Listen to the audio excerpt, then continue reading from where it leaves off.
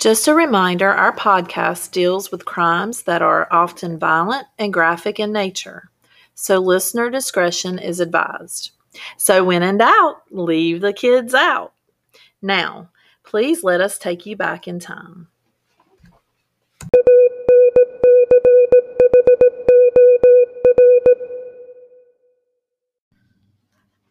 Good afternoon or good morning, good evening, whatever time you choose to listen. It's Melissa And Shannon. here with Old Time Crime Gals.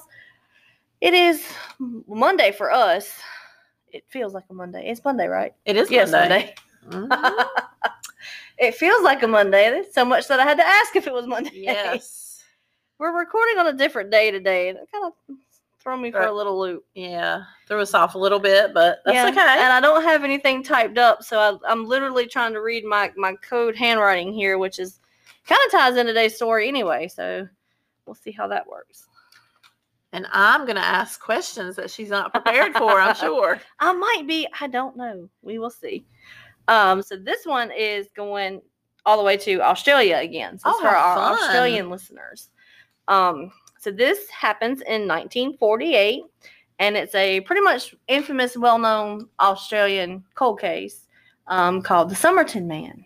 So I'm pretty sure a lot of you have already heard that, but we're going to talk about it today because you don't know too much about that one. I do not. No, it sounds intriguing.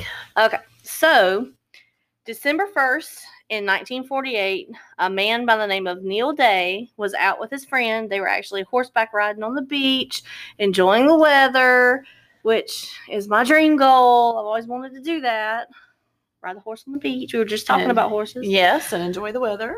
Yes. You know how the seasons are flip-flop from the other side of the world. So, Yes. And over here, we were cold in December, and, they're enjoying the weather at the beach. So they're riding horses, and they happen to see a man sitting next to a seawall, and he's kind of like leaning up on his back with his legs crossed out in front of him, kind of just they thought he was sleeping, just a guy sleeping on the beach. So they keep going, and they're riding their horses, and then when they make their way back, he's still there, and he hasn't moved. Not even a little bit. Yeah, so maybe he's just drunk and he passed out. Maybe he's just napping. Let's go see what's going on. And that wasn't the case. He was dead. Okay. So, of course, it was called in. So now they have to assess the situation and kind of figure out what's going on. So he was a clean-shaven man in a pressed suit and tie. So he was dressed up. And the weird thing was all of his clothes, all the tags were cut out. So they couldn't tell, what type of suit, where it was from, who made it, anything like that. I was going to say, a suit and tie on the beach. I wonder, that could have possibly been a normal sight. I don't know, back in the 40s when people dressed more, in suits during regular hours. Well, but I don't know, that might have been a guy in a suit on the beach. I don't know. Well, in Puerto Rico, you're off the water, and businessmen that are working at the bank and walk over and well, sit on that's the true. beach. That's true. That depending makes sense. on where they were at. It's in Somerset Beach in Adelaide, Australia. Okay. But so either way, he was dead. He was dressed in nice clothes, and he had no tags. Yes. And I just completely lost my train of thought.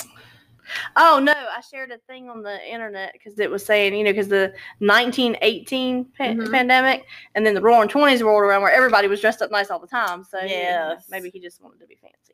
I wonder if that means now that we've had a pandemic, we'll go back I'm ready to get fashion. Dressed up and go out. I am too. Get rid of the sweatpants and yoga pants. Yes, me too. Oh, well. Okay, we digress. But we're back to the man on the beach. He had no tags in his clothes. No tags on his clothes. Very nice clothing.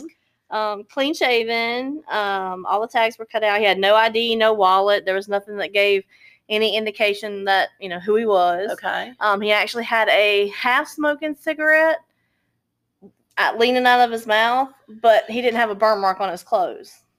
So he wasn't. It's just an odd situation altogether. Yes. And so, somebody went to a lot of trouble, or not trouble, but, to stage the scene, like he was hanging out, smoking, all that. Weekend at Bernie's. No. So, it was just, and then no one claimed him. So once the body was collected and it was like, we have a John Doe or however they use the term over there. No one was like, hey, we're missing somebody. Hey, that looks like such and such. No clues as to who he was. Okay. So then they had to do an autopsy to see if they could figure out the cause of death. And the ME, medical examiner, coroner, he had a large spleen and had some bleeding in his intestines, but there was like no signs of violence. There was no scratches. There was no traces of poison. There was nothing in the tox screen. So this is actually what he wrote on the report, and it's, quote, I am unable to say who the deceased was. I am unable to say how he died or what the cause of death was. Wow. So they had no idea what happened to this man. Nothing. So he became known as the Somerton Man. And so now we're in January. So we're in January 1949, and this is 1 month after he was found. So in the cloakroom of the Adelaide train station, they found a suitcase. And the suitcase had been checked in the day before the body was found. Okay. So I don't know why it took them a month to find this one particular suitcase. But anyway. That is kind of odd. So inside this suitcase was important because all the clothes inside had no labels. Sounds familiar. Yes. And there was wax thread that wasn't sold in Australia at the time at all. And the same thread was used in the pants he was wearing to sew a pocket. Oh, okay. So they matched the threads together. So this proved at some point he was from the United States, or he had traveled to the United States to get this thread. And then inside the suitcase, there was some clothing that did have a name. It had Keane, but it was spelled Keane and then Kean. So it was two different spellings of the word Keane, but that could have been a misdirect on purpose, is what they were saying, because that turned up a dead end too. Okay. So there was really nothing. The suitcase was kind of a clue, but then it gave them more questions than it did answers. Right. So that's crazy. That is crazy. So then you have April rolls around in 1949. So this is, 4 months later, around about. They're re-examining the clothes, trying to find more information. They look at the pants he was wearing, and inside the waistband, there was a sewn-in secret compartment pocket thing. Oh, wow. And so inside of that was a piece of paper, like rolled up beige, like scroll-looking paper, and it had a Persian phrase written on it. If we have any friends in that area, I apologize. That said, Tamam shud, and it means finished. Okay. So some people were speculating that was like a suicide note, and that was a clue, but I don't know if anybody who would know to look inside a waistband in a secret pocket. That's what I was going to say. You're going to put your suicide note in a secret pocket. That takes a few months to find out, and people don't know who you are, so why even leave it there? And no one will really know what that means. I have to research like that's. Yeah. But anyway, but that particular phrase was at the last words of a poem book known as the Rubaiyat.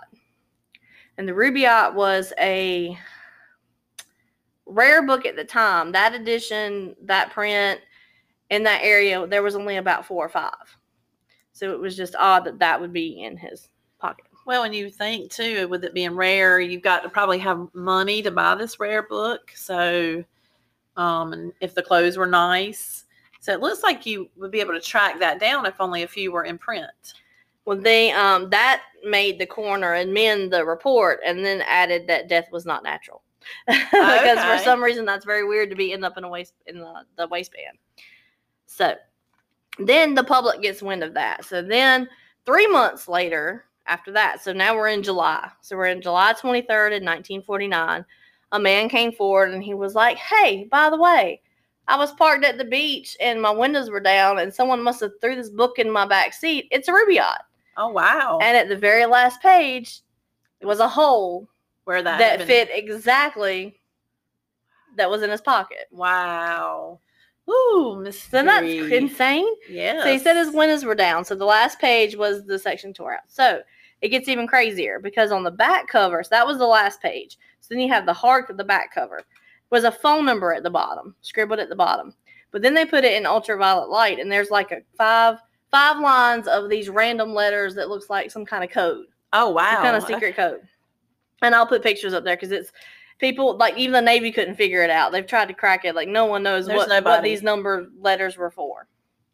But they did have a phone number. And so the phone number leads them to, a 27-year-old nurse by the name of Jessie Jo Thomas. And she only lives 100 meters away from where he was found on the beach. Oh, wow. Okay. And that's kind of crazy. So her number's in the book that the page was torn and found in his pocket. Mm-hmm. Okay. So and that she lives close to the crime scene. Thompson. Her name's Thompson. Again, I was like, chicken scratch. That's my code. Jessie Jo. You said Thompson? Thompson, yes. Okay. And then, so they ask her about this book. And they're like, hey, have you ever heard of this book? She did have it, but she gave it to a friend.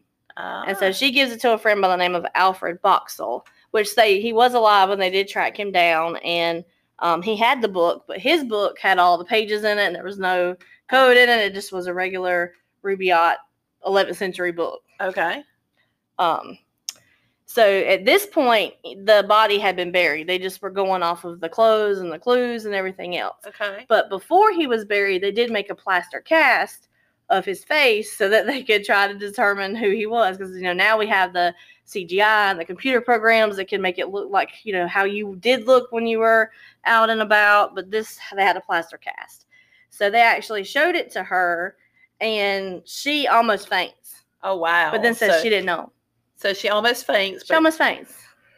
But no, never met the guy. Don't know who he is.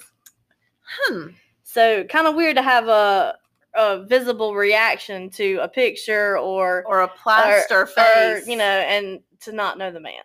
Because I could see if I saw the actual picture of like a dead body or something. Well, they use that as disturbing, but a plaster. Well, they use that for interrogation techniques too. Like, oh, you don't know such and such, and then slide over the photo of them, and they're like, yeah.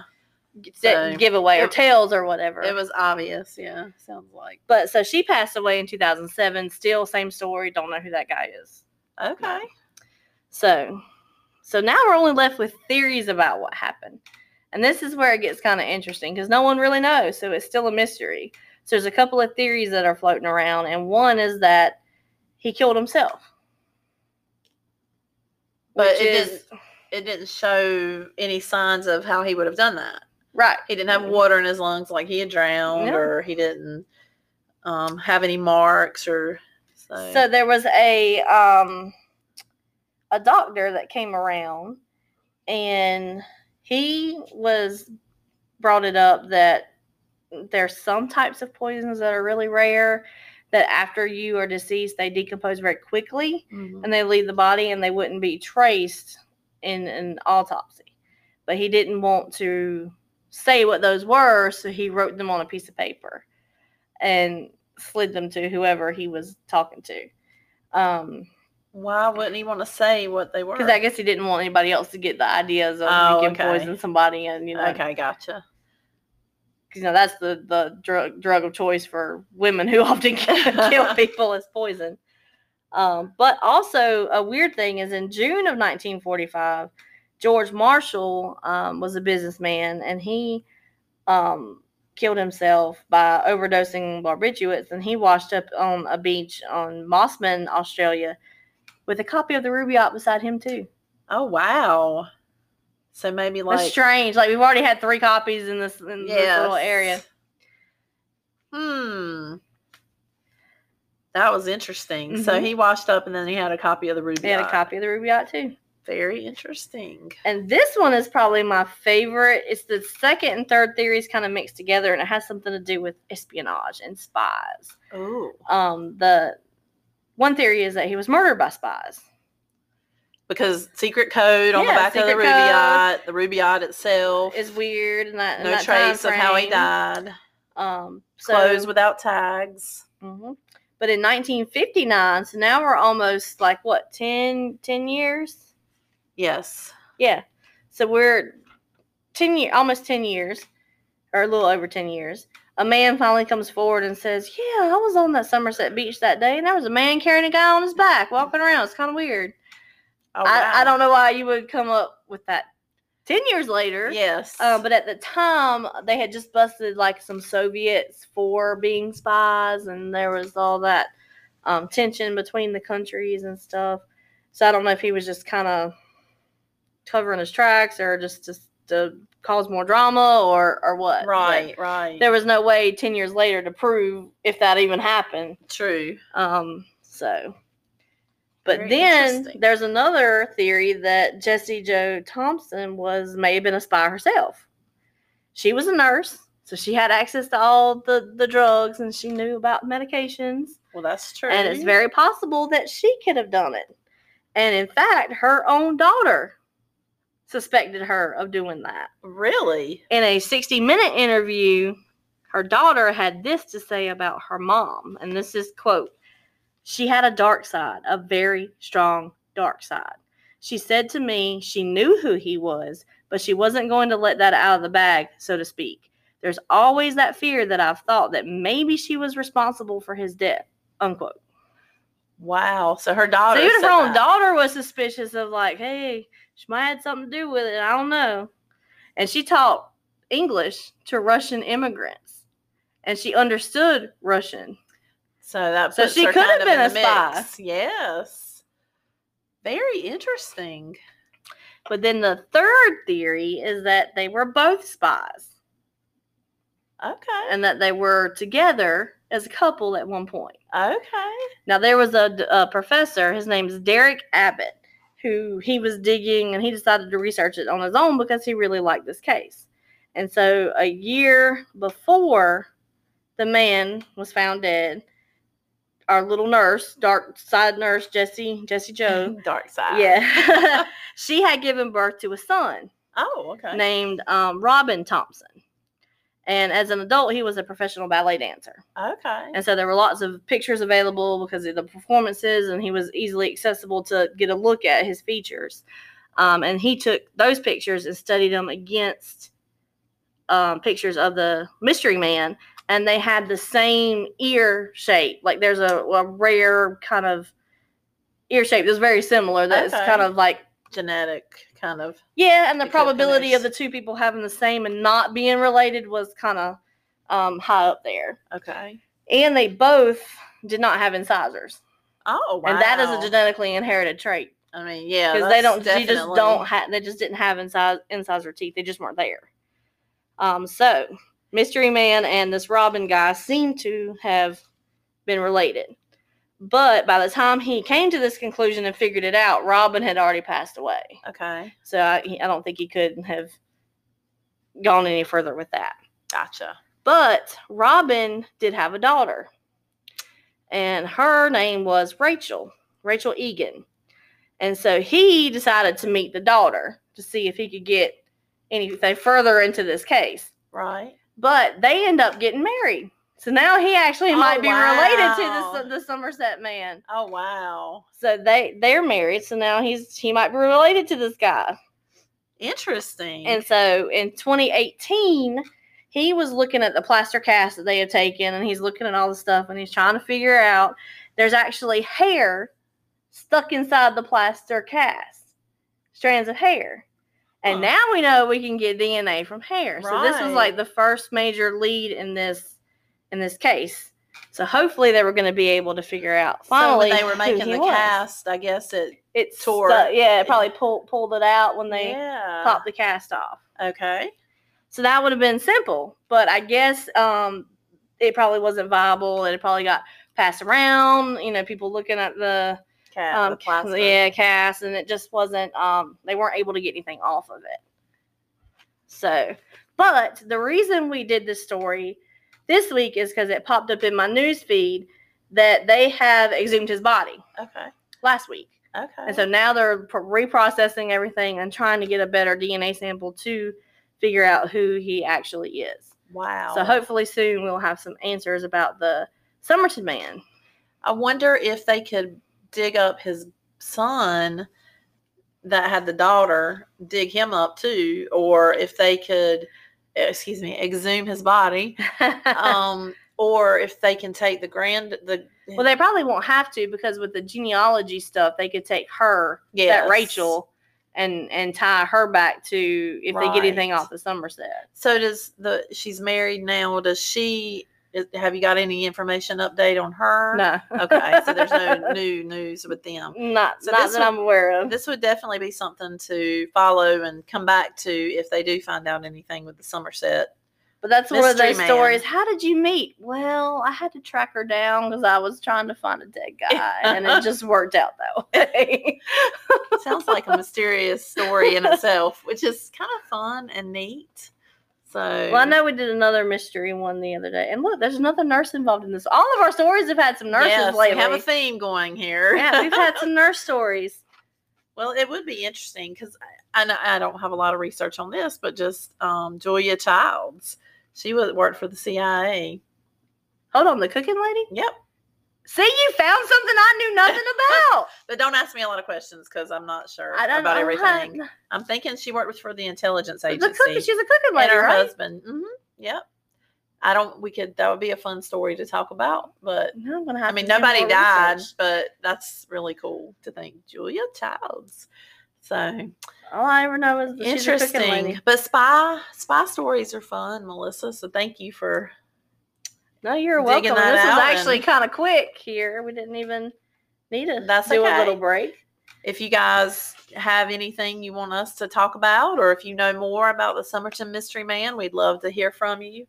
And we'll come up with some more stories. And if you've ever read The Rubaiyat and it felt like you needed to go, to the beach and lay down and take a long nap, let us know what was in that book that made you think that way. Yes, if there's a mystery to the Rubaiyat. To do with the Rubaiyat. That's right. It might crack that code. And it's such random, that code. We'll put pictures on there. And I don't know how old he was when he died, but the pictures of the man, he was a very sharp looking dude. Huh. Young guy. And then if he had a suit. Suit and tie. It was... Sounds very interesting. But I would like to believe they were spies because that's the cooler part of the story. Yeah, that's my theory, and I'm sticking to it. We don't know the answer, so we can just come up with what we think. And that's part of the unsolved and the mysteries that we don't have the answers to because we can speculate and we can guess about what happened. That's right. And it's not just so black and white, cut and dry. So that's all I have on it for right now. Hopefully soon we'll get some more information other than what the ABC News Australia has just reported that they had dug it up. So hopefully they'll be able to test something soon.